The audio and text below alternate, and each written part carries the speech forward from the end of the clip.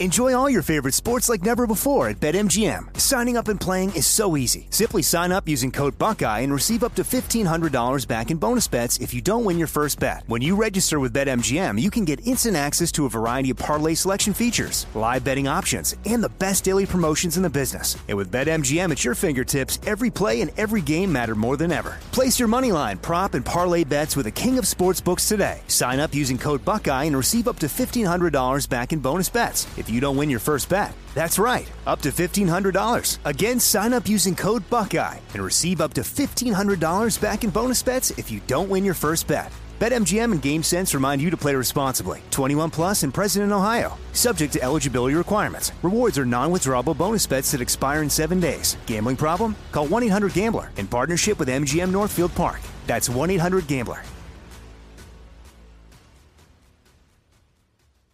Welcome to Haunted Road, a production of iHeartRadio and Grim & Mild from Aaron Mahnke. Listener discretion is advised.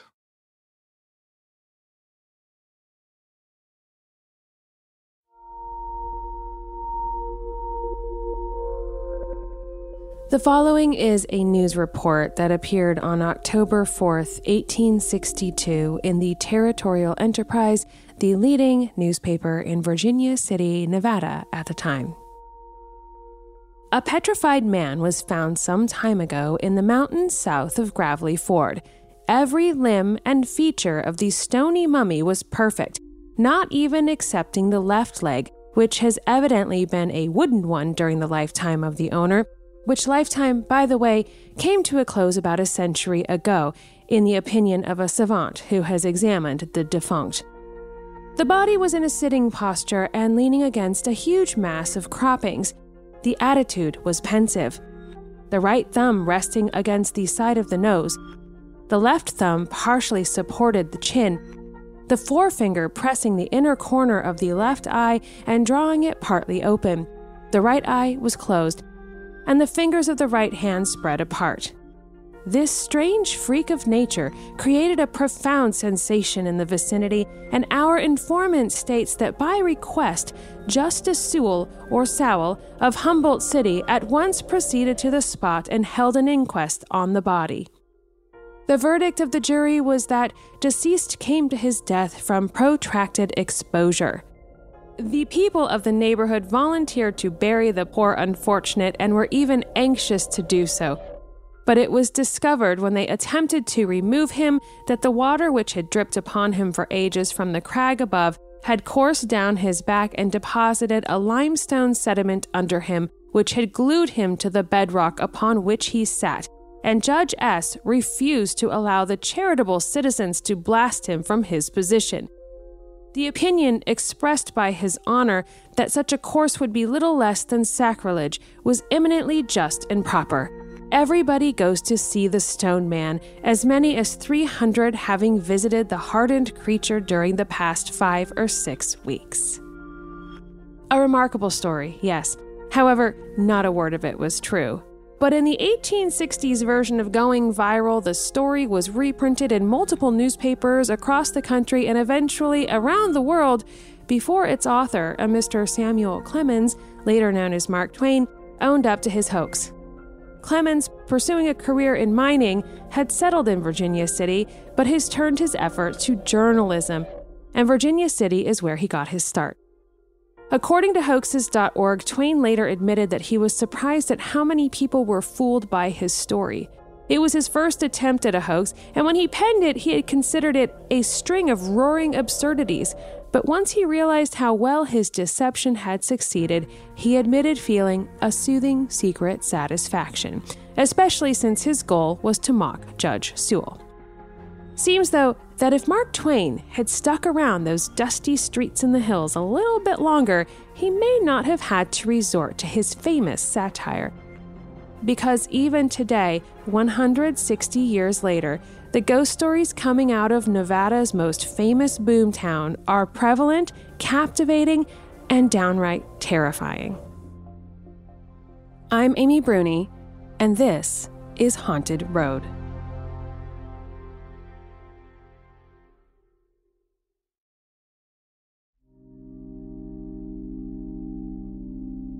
Virginia City is near the western border of Nevada. It is the seat of Story County. The town, steeply set on the side of a mountain, perches precariously over miles of tunnels and shafts remaining from the mining glory days. C Street is the main thoroughfare, while streets lettered B and A, home of the town's wealthy, are up the hill. D Street to R Street continue down the hill, originally home to the Red Light District, V&T Railroad Depot, the Chinese Quarter, Paiute Wickiups, that's one of the local tribes in the area, and ore stamp mills. The remnants of the mines are scattered throughout the entire town. It's one of many communities that began as a boomtown, but it's not just any boomtown. Virginia City was established in 1859 with the discovery of the Comstock Lode, the first major silver deposit discovery in the United States. After this discovery was made public, it sparked a silver rush of prospectors to the area, scrambling to stake their claims. The discovery caused considerable excitement in California and throughout the United States, the greatest since the gold rush in 1849. Mining camps soon thrived in the vicinity, which became bustling commercial centers, including Virginia City and Gold Hill. While the quest for gold may have been the siren song that brought many men out west, it was silver that made men's fortunes in Nevada. The Comstock Lode is one of the most important mining discoveries in American history, yielding both silver and gold. Being the first major silver discovery in United States history, of the total ore taken out from the area, approximately 57% was silver and 42% was gold. It is the most dramatic event in Nevada's 19th century history, with men making and losing fortunes within a short span of years.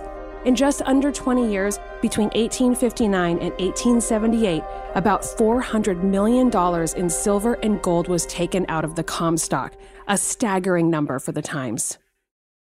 How did Virginia City get its name, being nowhere near Virginia? Well, it was thanks to a series of discoveries, and thanks to a man named Henry Old Pancake Comstock. Why did we stop giving people nicknames like this?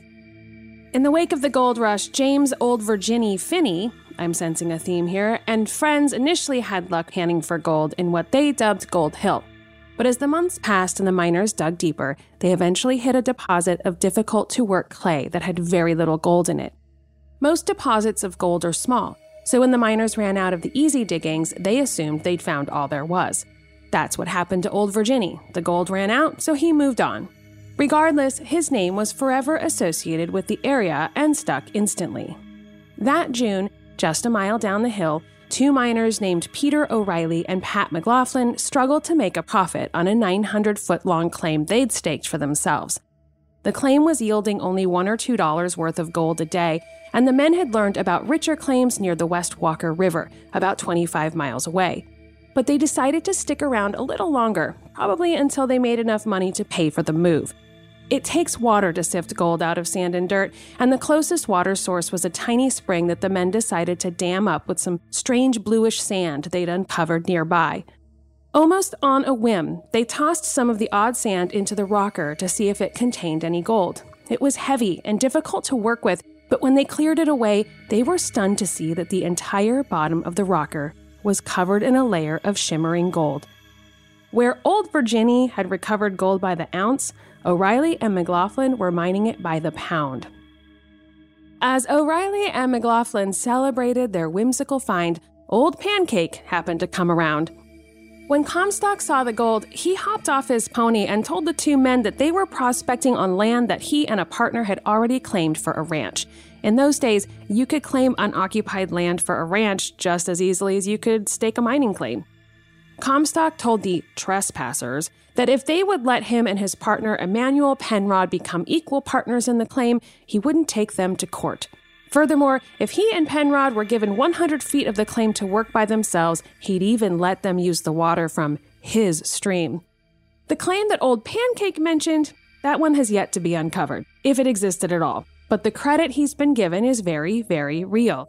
Thankfully, they stuck with the name Comstock Lode, and not Old Pancake Lode. I will see myself out.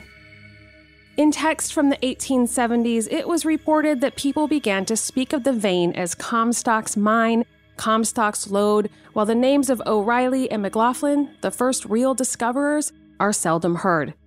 The Comstock lode discovery and subsequent growth of Virginia City is unequaled in the history of the American West. More money was produced by the Comstock lode than the entire California gold rush a decade before.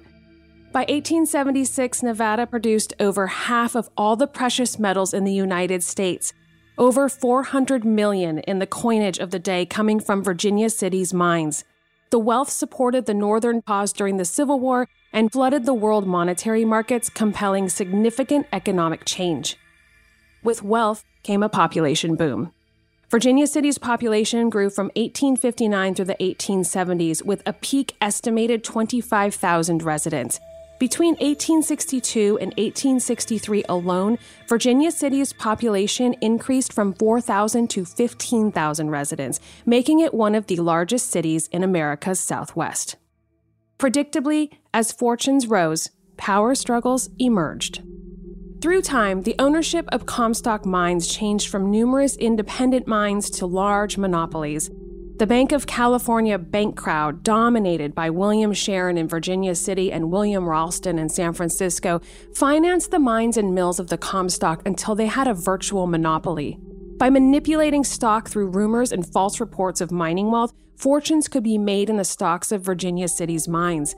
Miners were actually locked in the mines, forbidden to leave until false reports of new leads spread far and fast, and stock prices rose precipitously. By the late 1860s, a group of Irish investors threatened the bank crowd's control. John Mackey and partner James Fair began as common miners, working their way up to management positions in the mines. By purchasing mining stocks, they realized financial independence. Their partners, James Flood and William O'Brien, stayed in San Francisco and speculated in stock. The Irish Big Four, as the men were called, eventually controlled the consolidated Virginia mine where the Big Bonanza ore chamber was discovered in 1873. The next few years saw the greatest profits on the Comstock as the bank crowd lost control to the Irish Big Four. John Mackey became the richest man in the world, establishing the company that became AT&T and laying the first transatlantic communications cable. Mackey's mansion still stands and welcomes visitors to this day. Originally built in 1859 by George Hearst, Mackey purchased the lavish home in 1871.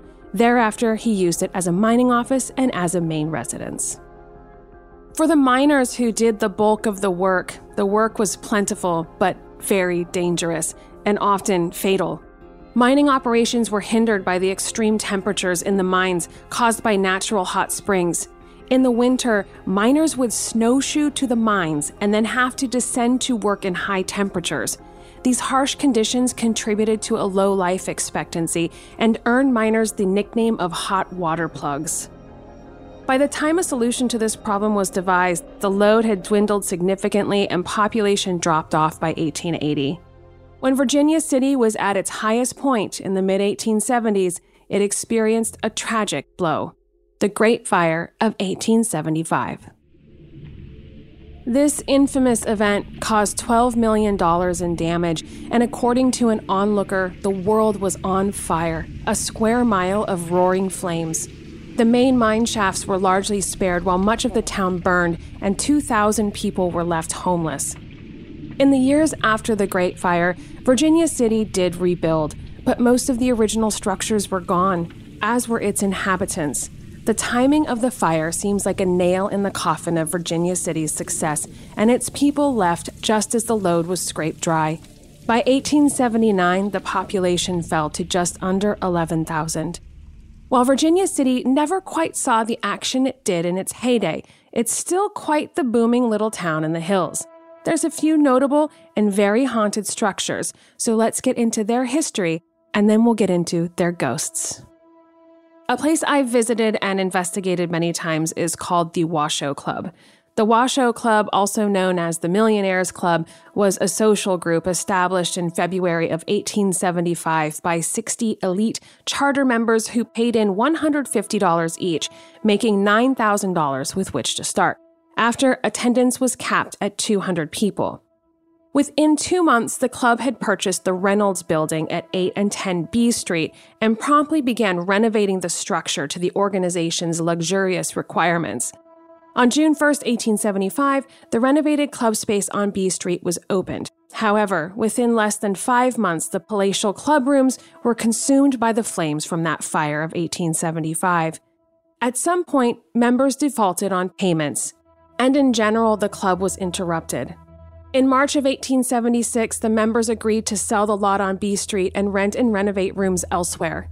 This was accomplished by September 3, 1876, when new quarters opened up on Douglas Street. These were apparently even more elegant and convenient than the previous rooms on B Street. In its heyday, the Washoe Club housed one of the finest libraries east of San Francisco, an elegant billiard room, a parlor adorned with Italian marble and bronze statuettes, and a wine room that boasted an elaborately carved black walnut sideboard.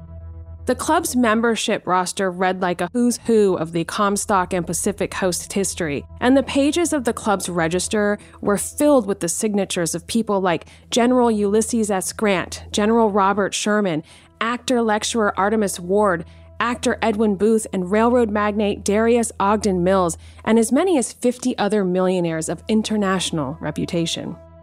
By the time Washoe Club was back to its renewed glory, the production of the miners had fallen drastically. Bonanza dividends for the first 3 months of 1876 averaged $10 per share and then skidded to $2 per share by year's end. By the end of the decade, dividends on the Comstock were down to 50 cents per share. A disastrous underground fire in 1881 wreaked further havoc on the production of mines and on the ability of the Washoe Club members to continue to indulge in luxury. Membership continued to drop off, and monthly dues were reduced to $2.50. By 1897, the Washoe Club ceased to exist, and the Territorial Enterprise of September 9, 1897 said, "The Washoe Club is no more." Piper's Opera House was another entertainment destination in town. From the 1860s all the way to the 1920s, Piper's Opera House attracted famous stars from Europe and the United States. Today, it attracts ghost hunters and lovers of history as one of the most significant vintage theaters on the West Coast. Throughout its many iterations, the Opera House remained a family-owned and operated establishment, whether it housed musical acts or museum goers, until 1997. It was originally constructed by John Piper, one of the numerous businessmen drawn by the promise of mining. John Piper arrived in Virginia City in 1860. Shortly afterward, he was involved in several businesses, including a brick business office on B and Union Street and the theater on D Street, which he renamed Piper Opera House. Inside, Piper operated a saloon and kept his personal office on site. The saloon was a gateway drug of sorts, leading Piper to encourage and invest in the arts. The theater was one of 3 that he maintained and successfully used to lure performers to tour the region. The theater on D Street appealed to a broad selection of professional performers, including the Booth family, Houdini, W.C. Fields, and John Philip Sousa, to name a few. However, the first structure on D Street was unfortunately one of the many structural victims of the Great Fire of 1875.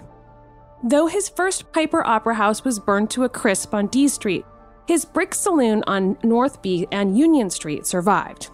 He rebuilt his new theater right behind his brick office building and saloon. The brick front building was divided into 3 sections. Far left was the saloon, the middle section acted as the entry hall, and the room on the right was his business office. Piper Opera House and Saloon once again opened in 1878, much to the joy of its fans. Unfortunately, fire damaged the theater 5 years after it was rebuilt.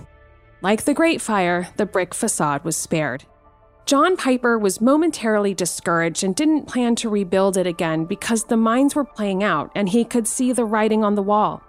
However, the people of Virginia City and his family convinced him otherwise, to get back up on the horse. So using wood from old mines and collecting the unburned wood from his second destroyed Piper Opera House, John Piper, once again, rebuilt the barn-like auditorium right behind his brick saloon and office.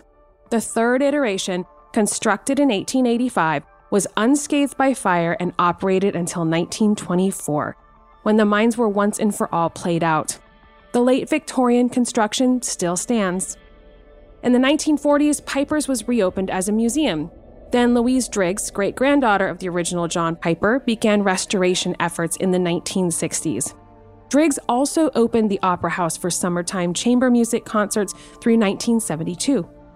Stage actors were once again welcomed to Piper's between the 1970s and mid-1980s. However, family finances and wear and tear on the building forced them to finally close the house in the 80s.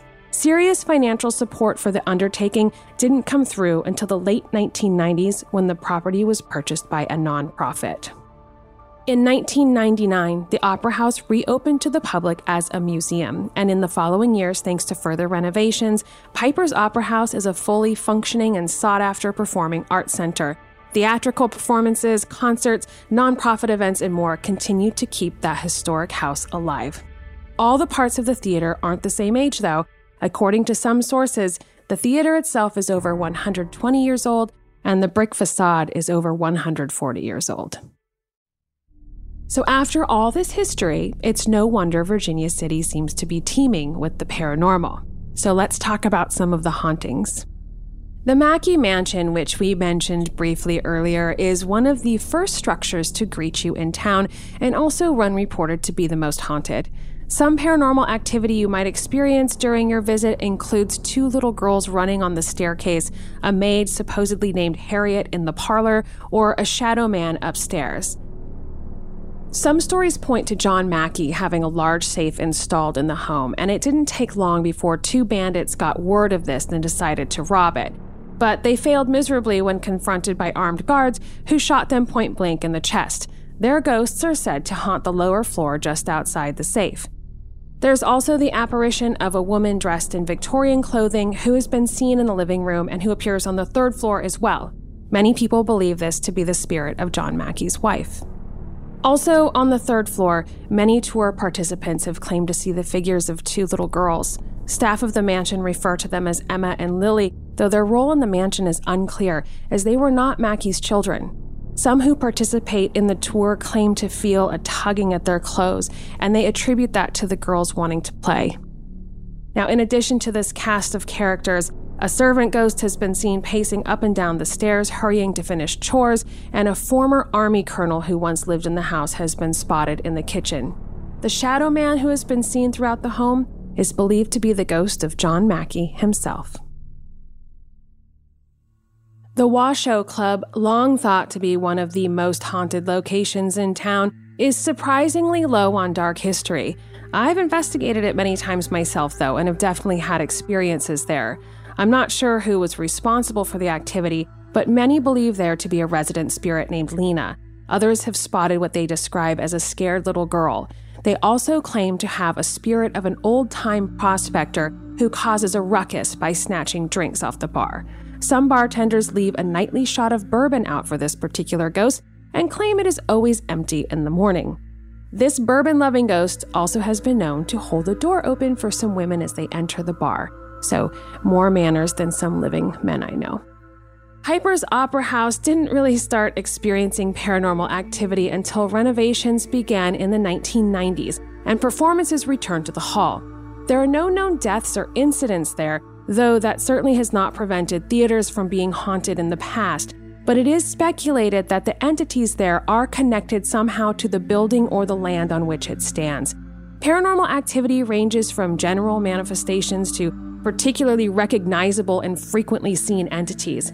Many witnesses have reported and seen free-floating lights, experienced cold spots, apparitions, and mists. Many feel uncomfortable or anxious in the building.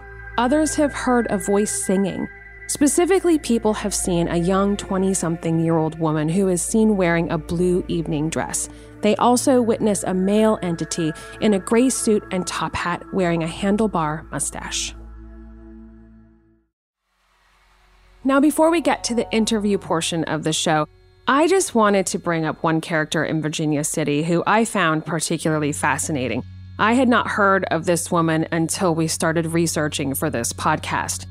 Julia Bulette is quite the striking character and probably the most loved sex worker in Virginia City, but she was also a significant community member. According to some sources, Julia was the only woman, or one of the few for a while, in Virginia City, so she became greatly sought after by the miners. Jewel, or Julia as she became known, was described as a beautiful, tall, and slim brunette with dark eyes and refined in manner with a humorous, witty personality. A more realistic view of Julia was presented by Marian Goldman. She was actually a rather plain Englishwoman in her mid-30s who came from New Orleans to the Lode in 1861 or 1862, when there were very few respectable women. As more sex work institutions popped up, Julia remained an independent agent. She operated out of a small cottage that she rented near the corner of D and Union Streets in Virginia City's entertainment district.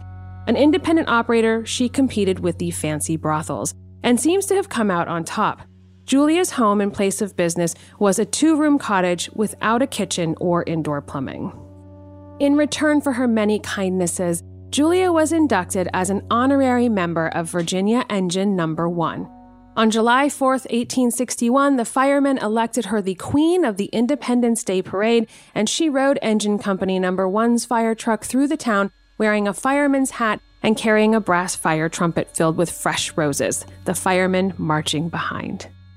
It wasn't all show, though. Julia donated hard-earned money and physical labor to the firefighting effort, even working the water pump herself. On January 19, 1867, Julia Bulette dressed and went to see a performance at Piper's Opera House. As the story goes, when Miss Bulette refused to sit in the section reserved for women of the red light district, she was escorted out of the theater and returned home to enjoy a late dinner. The next morning, Julia's maid, some sources claim that it was a neighbor, possibly named Gertrude, found Julia Bulette murdered in her bedroom. She had been strangled and bludgeoned to death. Most of her costume jewelry and belongings were missing. The autopsy determined that strangulation was the cause of death, although several heavy blows were evidently received on her forehead. There was no fracture of the skull. Her body bore no marks of violence except upon the left hip, where a slight puncture of the cuticle was visible. On the day of burial, Julia's body was taken to the fire station of which she was an honorary member. Then, her body was taken from there to the grave at 3 o'clock that afternoon. The story goes that although a funeral occurred, the decent populace could not let a woman of easy virtue be buried in consecrated ground. She was entombed in a lonely grave half a mile east of town. A simple wooden plank with the name Julia painted on it was all that marked her final resting place. Her gruesome and sudden death impacted the community. Virginia City went into mourning for her, with the mines, mills, and saloons being closed down as a mark of respect. On the day of her funeral, January 21st, thousands formed a procession of honor behind her black-plumed, glass-walled hearse. First the firemen, who were followed by the Nevada militia, who played funeral dirges. The thousands may or may not be inflated, but a contemporary paper explained that the extreme inclemency of the weather prevented many from attending the funeral, although there was quite a large number, notwithstanding the rain and snow, that followed her to the grave. Let her faults be buried with her and her virtues live, they said. Now, the conviction of the supposed murderer of Julia could be an entire episode itself, but I will say it was quite controversial and involved. Eventually, her killer was determined to be John Millen, a Frenchman, who, according to the Gold Hill Daily News at the time, was aged about 35 years, a large, heavy-built man with a coarse, sonorous voice. He apparently followed the business of washing for a living, and it is supposed had been doing the clothes washing for his victim, and thereby became acquainted with the premises where she lived and also acquired a knowledge of her effects. On the day of his hanging, roughly 3,000 to 4,000 onlookers arrived to watch the sight, including women with children in their arms.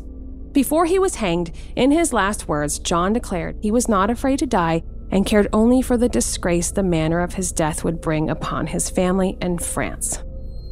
So, with all of that being said, there is still even more to talk about regarding Virginia City, and I have Debbie Bender, a paranormal investigator and owner of Bats in the Belfry Ghost Tours, coming up next to give us all the ghostly 411 in town.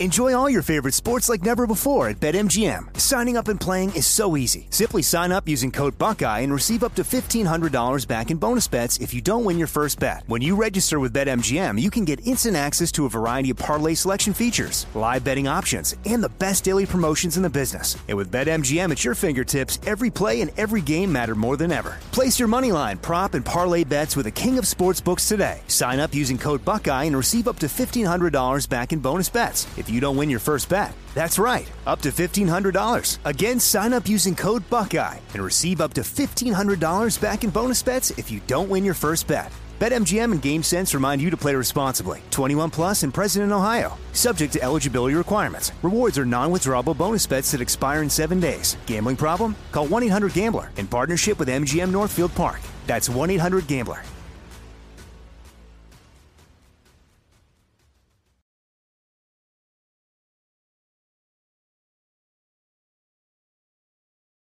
Enjoy all your favorite sports like never before at BetMGM. Signing up and playing is so easy. Simply sign up using code Buckeye and receive up to $1,500 back in bonus bets if you don't win your first bet. When you register with BetMGM, you can get instant access to a variety of parlay selection features, live betting options, and the best daily promotions in the business. And with BetMGM at your fingertips, every play and every game matter more than ever. Place your moneyline, prop, and parlay bets with the king of sportsbooks today. Sign up using code Buckeye and receive up to $1,500 back in bonus bets if you don't win your first bet. That's right, up to $1,500. Again, sign up using code Buckeye and receive up to $1,500 back in bonus bets if you don't win your first bet. BetMGM and GameSense remind you to play responsibly. 21 plus and present in Ohio. Subject to eligibility requirements. Rewards are non-withdrawable bonus bets that expire in 7 days. Gambling problem? Call 1-800-GAMBLER in partnership with MGM Northfield Park. That's 1-800-GAMBLER.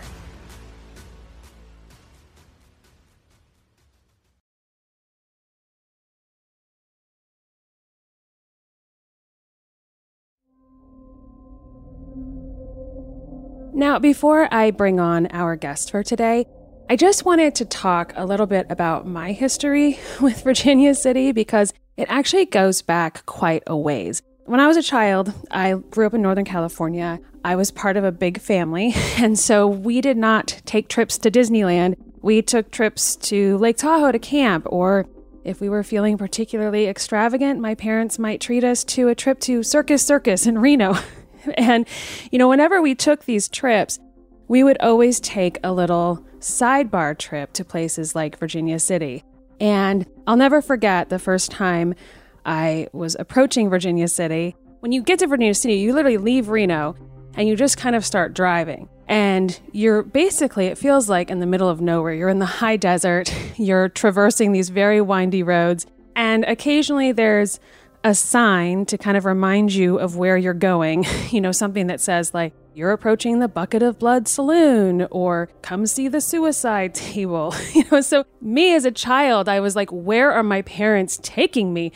And once you get there, it really is kind of like stepping back in time. It's just kind of nestled up in the hills. Everything looks very much like the Old West. I mean, it really is. And even then as a child, I was just quite enamored by this place, even though once I got to like the suicide table, for example, it was just a table in the back of a casino that looked very old. So, that being said, later on in life, I did a lot of investigating in Virginia City. It was in pretty close proximity to where I lived, and I had a lot of friends in that area. And before it was ever really on ghost shows or anything like that, we would investigate a number of buildings in town and got really great results. But I always kind of look back on it, as a child, being completely obsessed with what seemed to be a very morbid history, and then later kind of ending up there in the dark looking for ghosts so many years later. And now here we are again. And like many episodes of this podcast that I record, it kind of just makes me want to get back there. So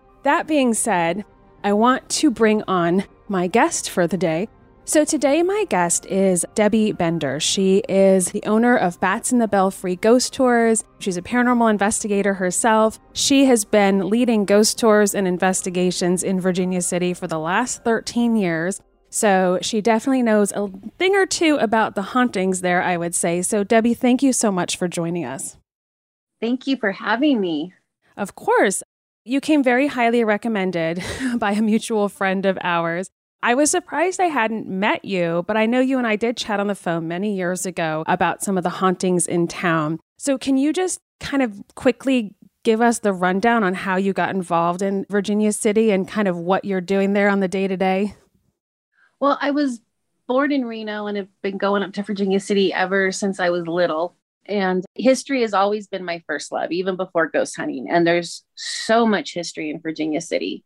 And combining the two, the history with the ghosts and everything, the more I got into it, the more fascinated I was. And I said, this needs to be shared with people, and started doing the ghost tours up there. And we've been doing it ever since. It'll be almost 13 years. Yeah, what I love about it is that there are so many different kind of haunted locations, but they're all in very close proximity. Like a lot of them are within walking distance of each other, and it's just kind of all just nestled in one little place, but they all have very different stories and very different hauntings and very different bits of history. And one of the things I find really interesting in some of these older like mining towns is there's so much folklore and lore that you have to sort of sort through. And Virginia City's famous for that. I think one of the things that I love about the town is there's so many legends, and I'm a firm believer that within every legend, there's that kernel of truth. You just have to dig a little bit to find it. But it's just this wonderful, like colorful quilt of stories. It's funny because I do remember just having visited so much, and unfortunately haven't been there. I don't think I've been back in over 10 years, but I do remember even the locals today just being kind of very colorful people filled with stories. And I just kind of almost felt like they were like directly connected to, or like somehow just part of the heart of that town. Like everyone who lives there year round just seems very vested in keeping Virginia City the way that it is. Would you say that's true? Oh, absolutely. I mean, some of the most interesting people I've ever met in my life have been in Virginia City. And you'll be talking to someone and all of a sudden they'll tell you a story about themselves and you're just like, oh my God, that's incredible. Yeah, I do think it takes a special kind of character to kind of take up residence in an old mining town and just be completely dedicated to kind of keeping it alive, because, there are many towns, not necessarily on the scale of Virginia City, that really never survive. Once the gold or silver ran out, the town kind of expired with it. So I think that's one of the things I do love about Virginia City, but it's also super haunted. I've had some crazy experiences there over the years. To me, the three major haunts are obviously the Washoe Club, Piper's, and the McKay Mansion. So can you kind of run through like what people can expect to encounter at these locations? This is the great thing about the buildings up there. Everyone always has their favorite, which is different than the next person's favorite building. And every building can run the absolute gamut of paranormal activity. I mean, everything from full-bodied apparitions to getting touched, to seeing objects move. I mean, EVPs that just knock your socks off, incredible pictures. And it's in each building, and people that come up there on a regular basis get attached to the building, but then also to certain spirits that are in there. The Mackey Mansion has the spirit of a little girl who's extremely playful. And whenever her spirit's there, you just feel happy. It's like this happiness just kind of comes over you. The Washoe Club, has some spirits in there that are not always very nice. And if they don't want you around, they definitely let you know. And Piper's Opera House, I remember being in there one time and a friend of mine named John sat down at the piano and started playing old ragtime music. And all of our equipment just went crazy. It was like they were so happy, and just like the spirits came out in droves to hear it. How often would you say that these places are being investigated? Virginia City is probably one of the most popular ghost hunting locations around here. I would say definitely at least on the West Coast. Mm-hmm. And it's almost every weekend.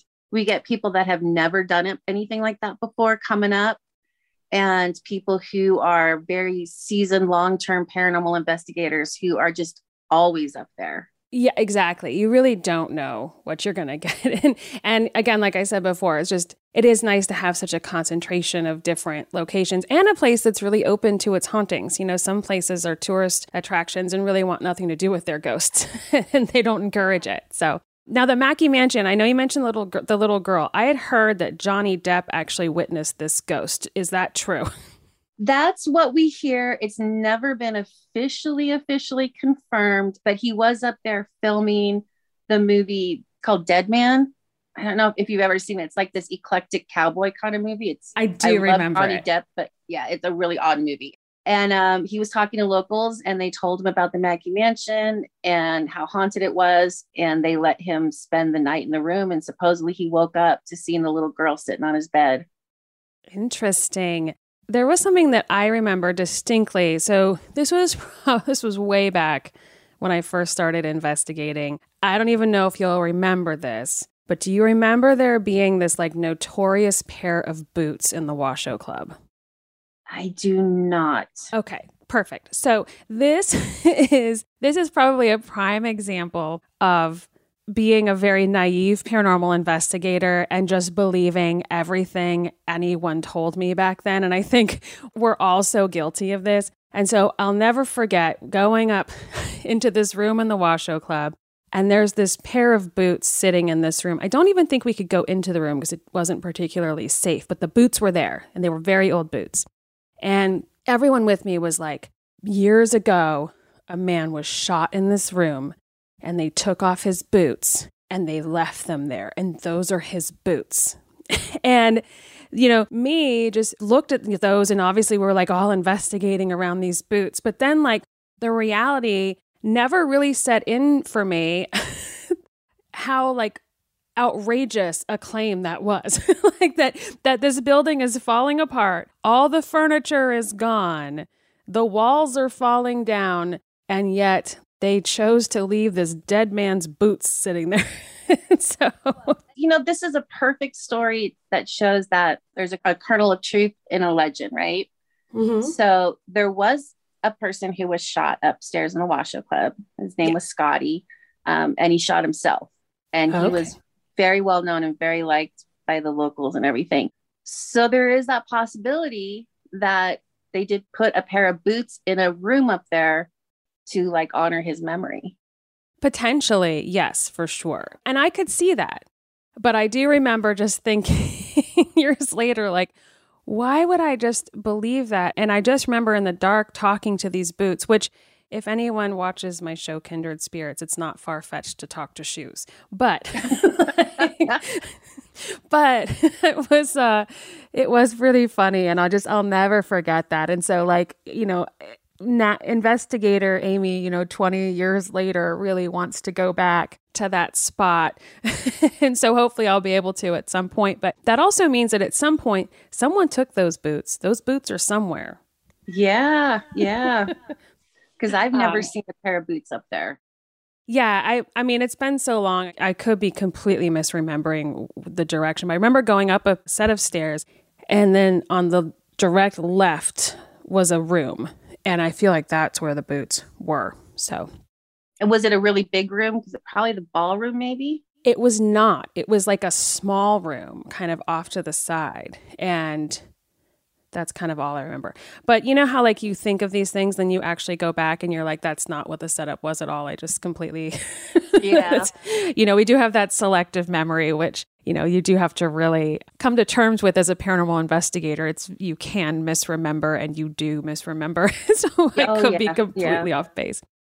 Okay. So the Washoe Club, like you said, it does seem to have this kind of reputation for people being not so nice. What happens there that makes people believe that?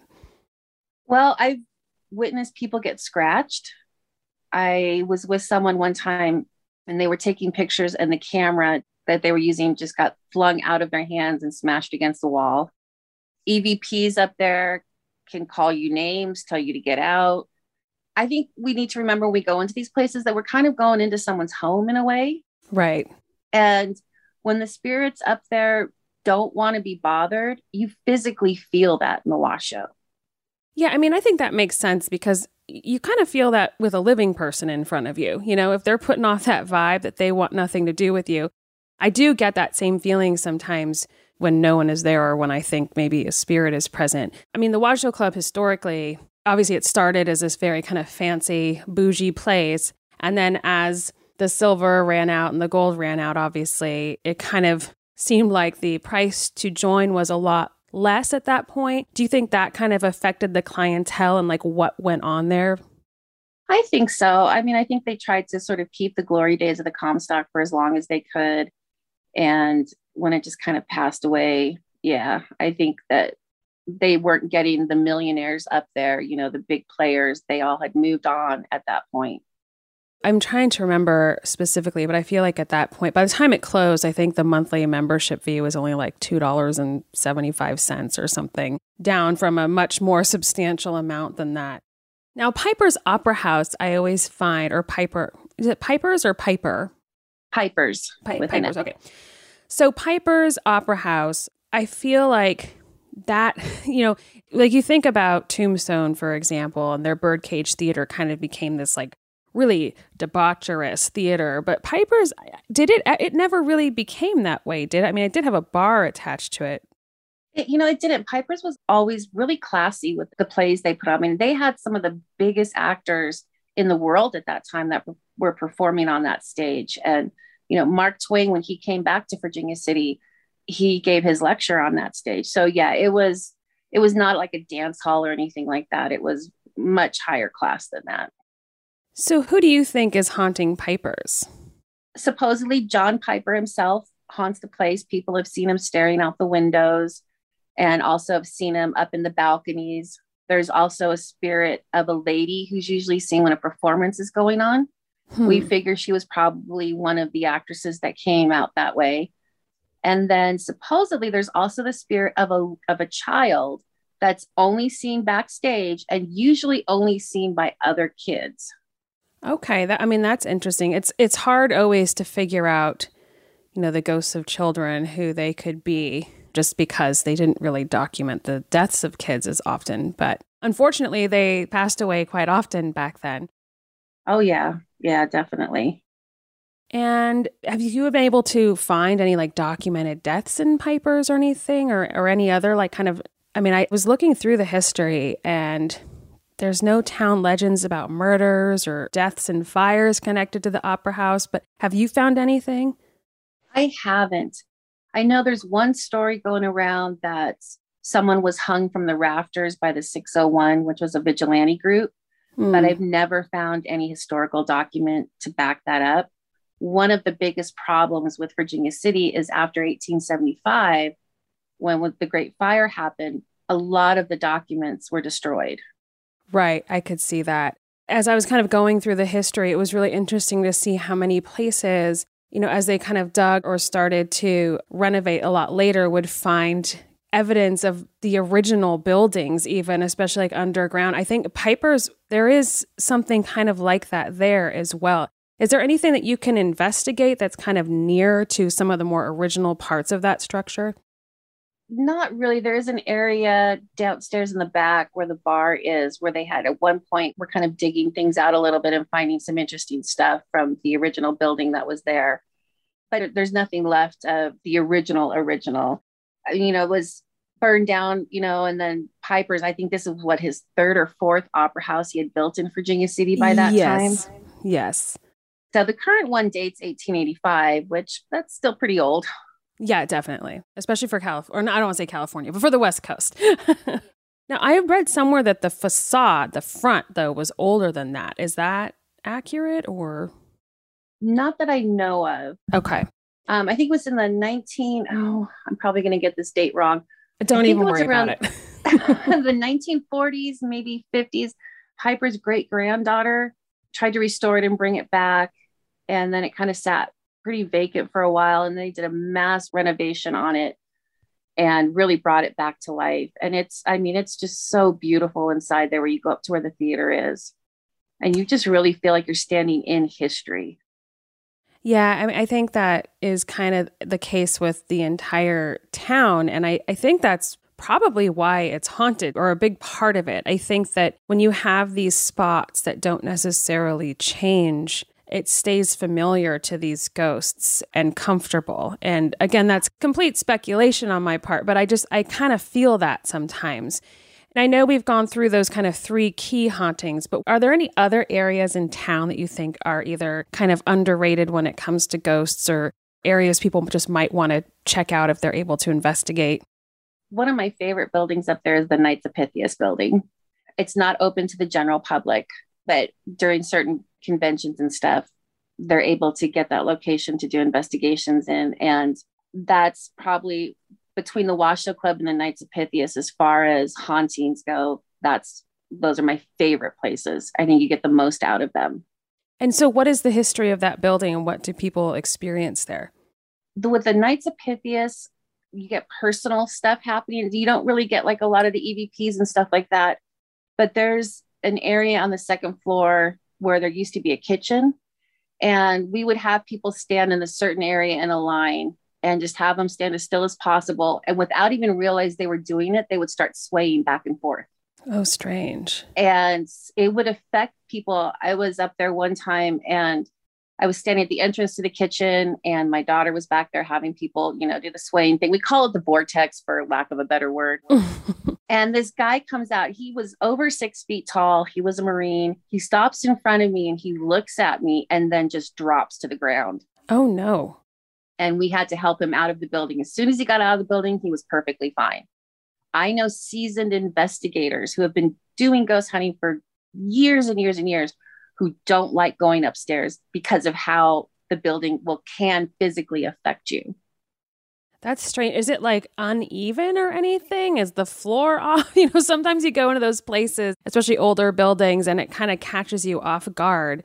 Yeah, it's like that funhouse effect. Yeah. It's not. And, I've delved into the history with the Knights of Pythias, and I can't find anything, no murders up there. Nobody died up there, nothing like that. But for some reason, there is something up there in that building. And when it decides to make its presence known, it gets to you big time.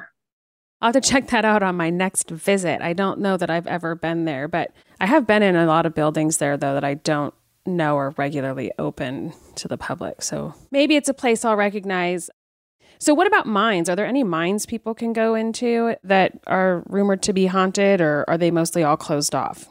There's still the Collar mine that you can go into, and that one has its hauntings. It's not one I like going into because I'm very claustrophobic. Me too. I feel you. You do not want to go in there. No, it's the worst. Yeah, but it gives you a feel of what it was like for those miners back in the day that had to do that all the time. And it's not pleasant.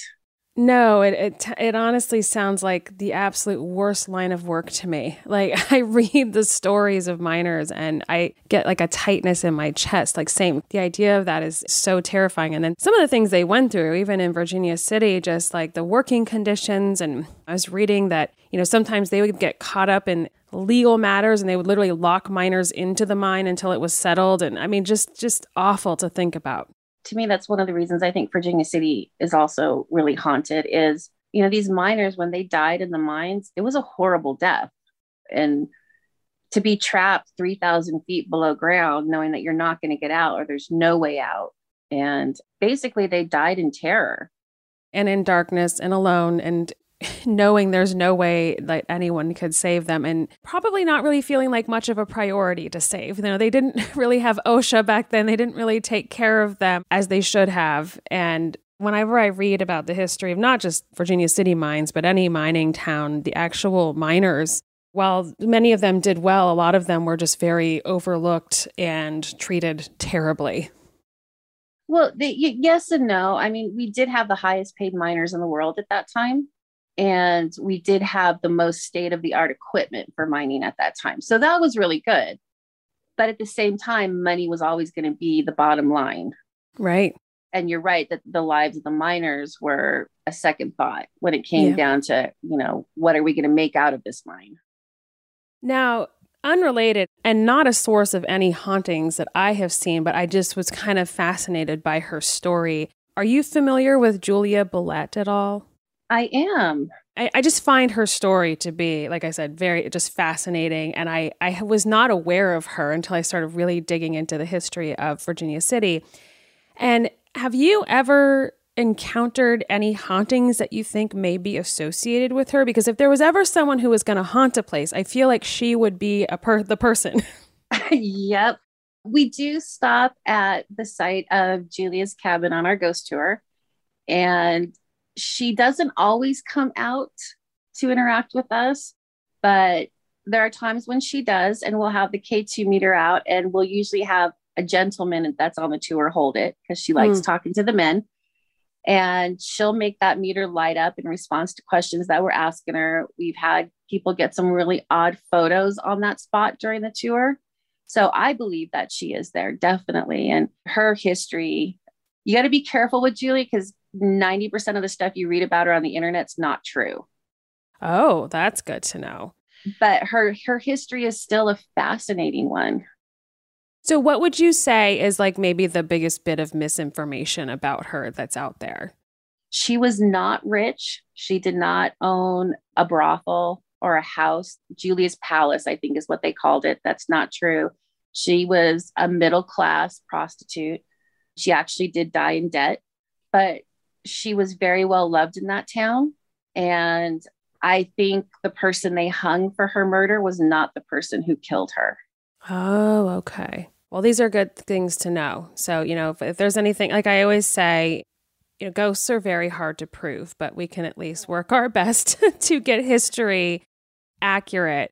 And she's just such an interesting character. I wanted to bring her up. Are there any other hauntings in town that you think we need to mention? I mean, I feel like there's so many. There is probably my favorite spirit in Virginia City is Peter Larkin.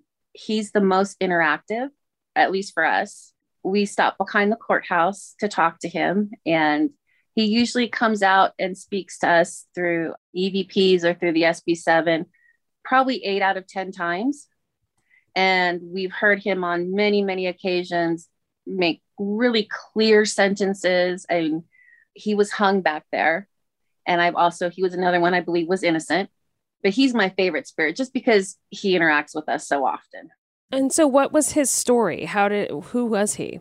He owned like a bar and a brothel in Virginia City, and his girlfriend owned a saloon right next door to his. And he ended up breaking up with his girlfriend, and she got a new boyfriend, and his bedroom window looked right into their bedroom window. And she accused him of shooting and killing her new boyfriend. And even though Peter was very popular in town, he was very well respected. This was right after the Great Fire had happened. And the powers that be in Virginia City really wanted to clean the town up. And so unfortunately, they decided to make Peter an example. And so even though all the evidence was circumstantial, they still hung him. Wow, scandalous. So real quick, because I have to revisit these moments from my childhood. So what is the suicide table, and is it still there, and how much truth is there to it? The suicide table is still there. It's in the Delta. It's a Faro table, and Faro was like the big card gambling game of the day back then. And the story is that there have been a couple of men who have lost all their fortune on that table and then took their own lives after that happened. Is there truth to it? There probably is that kernel of truth somewhere in there about that. It's been up there for as long as I can remember.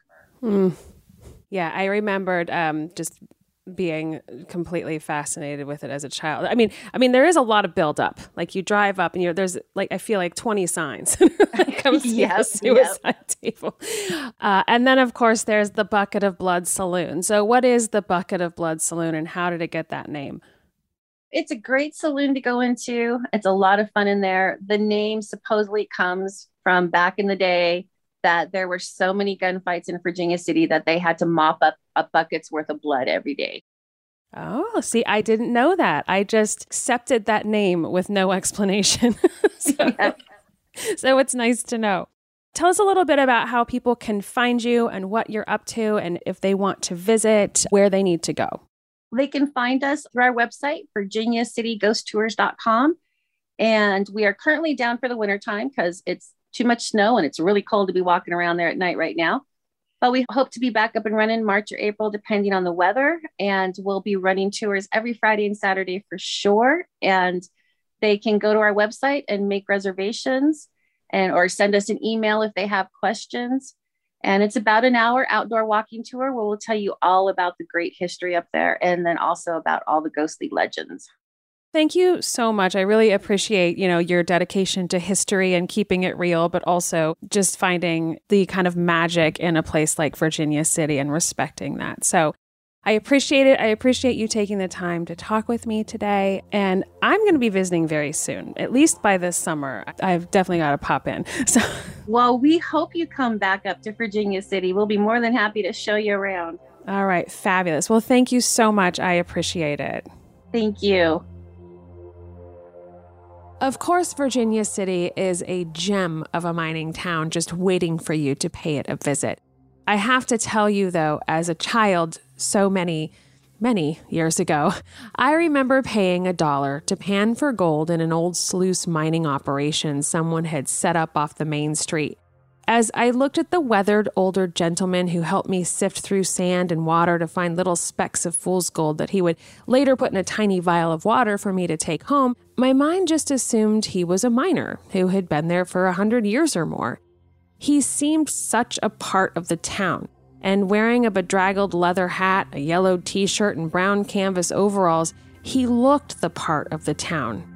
It didn't even cross my mind that he hadn't been there since, well, forever. Except now, when I think back to that moment, I can't help but wonder if maybe, just maybe, I was right. I'm Amy Bruni, and this was Haunted Road. Thanks so much for listening to our Season 2 premiere of Haunted Road. Remember, you can catch all new episodes of my show Kindred Spirits airing now on Travel Channel on Saturday nights at 10/9 Central or streaming on Discovery+. And if you want to take a weird vacation of a lifetime, visit strange-escapes.com to join me and some of my paranormal friends on ghostly vacations all over the world.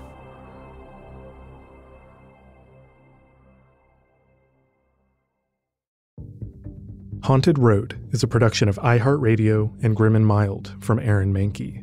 The podcast is written and hosted by Amy Bruni. Executive producers include Aaron Mahnke, Alex Williams, and Matt Frederick. The show is produced by Rima Ilkayali and Trevor Young. Research by Taylor Hagerdorn, Amy Bruni, and Robin Miniter. For more podcasts from iHeartRadio, visit the iHeartRadio app, Apple Podcasts, or wherever you get your podcasts.